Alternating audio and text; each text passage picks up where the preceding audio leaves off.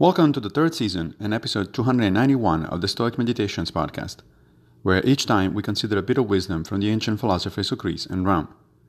I am Massimo Pigliucci, a professor of philosophy at the City College of New York, and I will guide you through this reading. Today's meditation comes from Seneca in letters 78-22. The thirstier a man is, the more he enjoys a drink. The hungrier he is, the more pleasure he takes in food. Whatever falls to one's lot after a period of abstinence is welcomed with greater zest. Seneca here is turning very practical. In fact, these and similar quotes are the basis of a number of modern Stoic exercises in mild self-deprivation.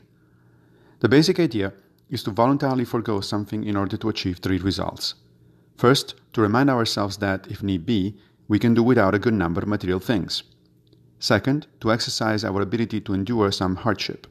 And third, and perhaps most importantly, to exercise gratitude for the things that we do have and normally take for granted.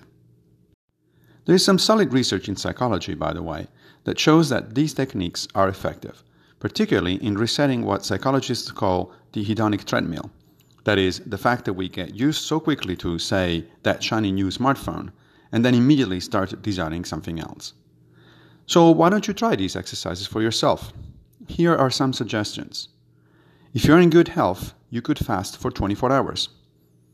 You can go an entire week without buying anything other than basic necessities. You could take a cold shower. This one, incidentally, is also good for your immune system.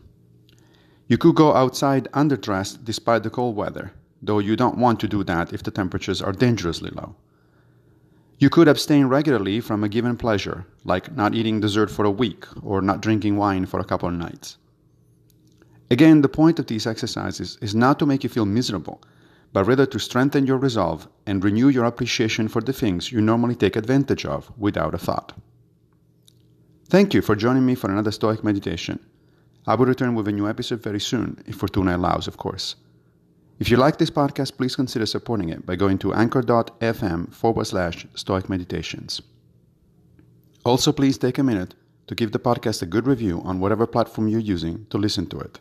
Thank you.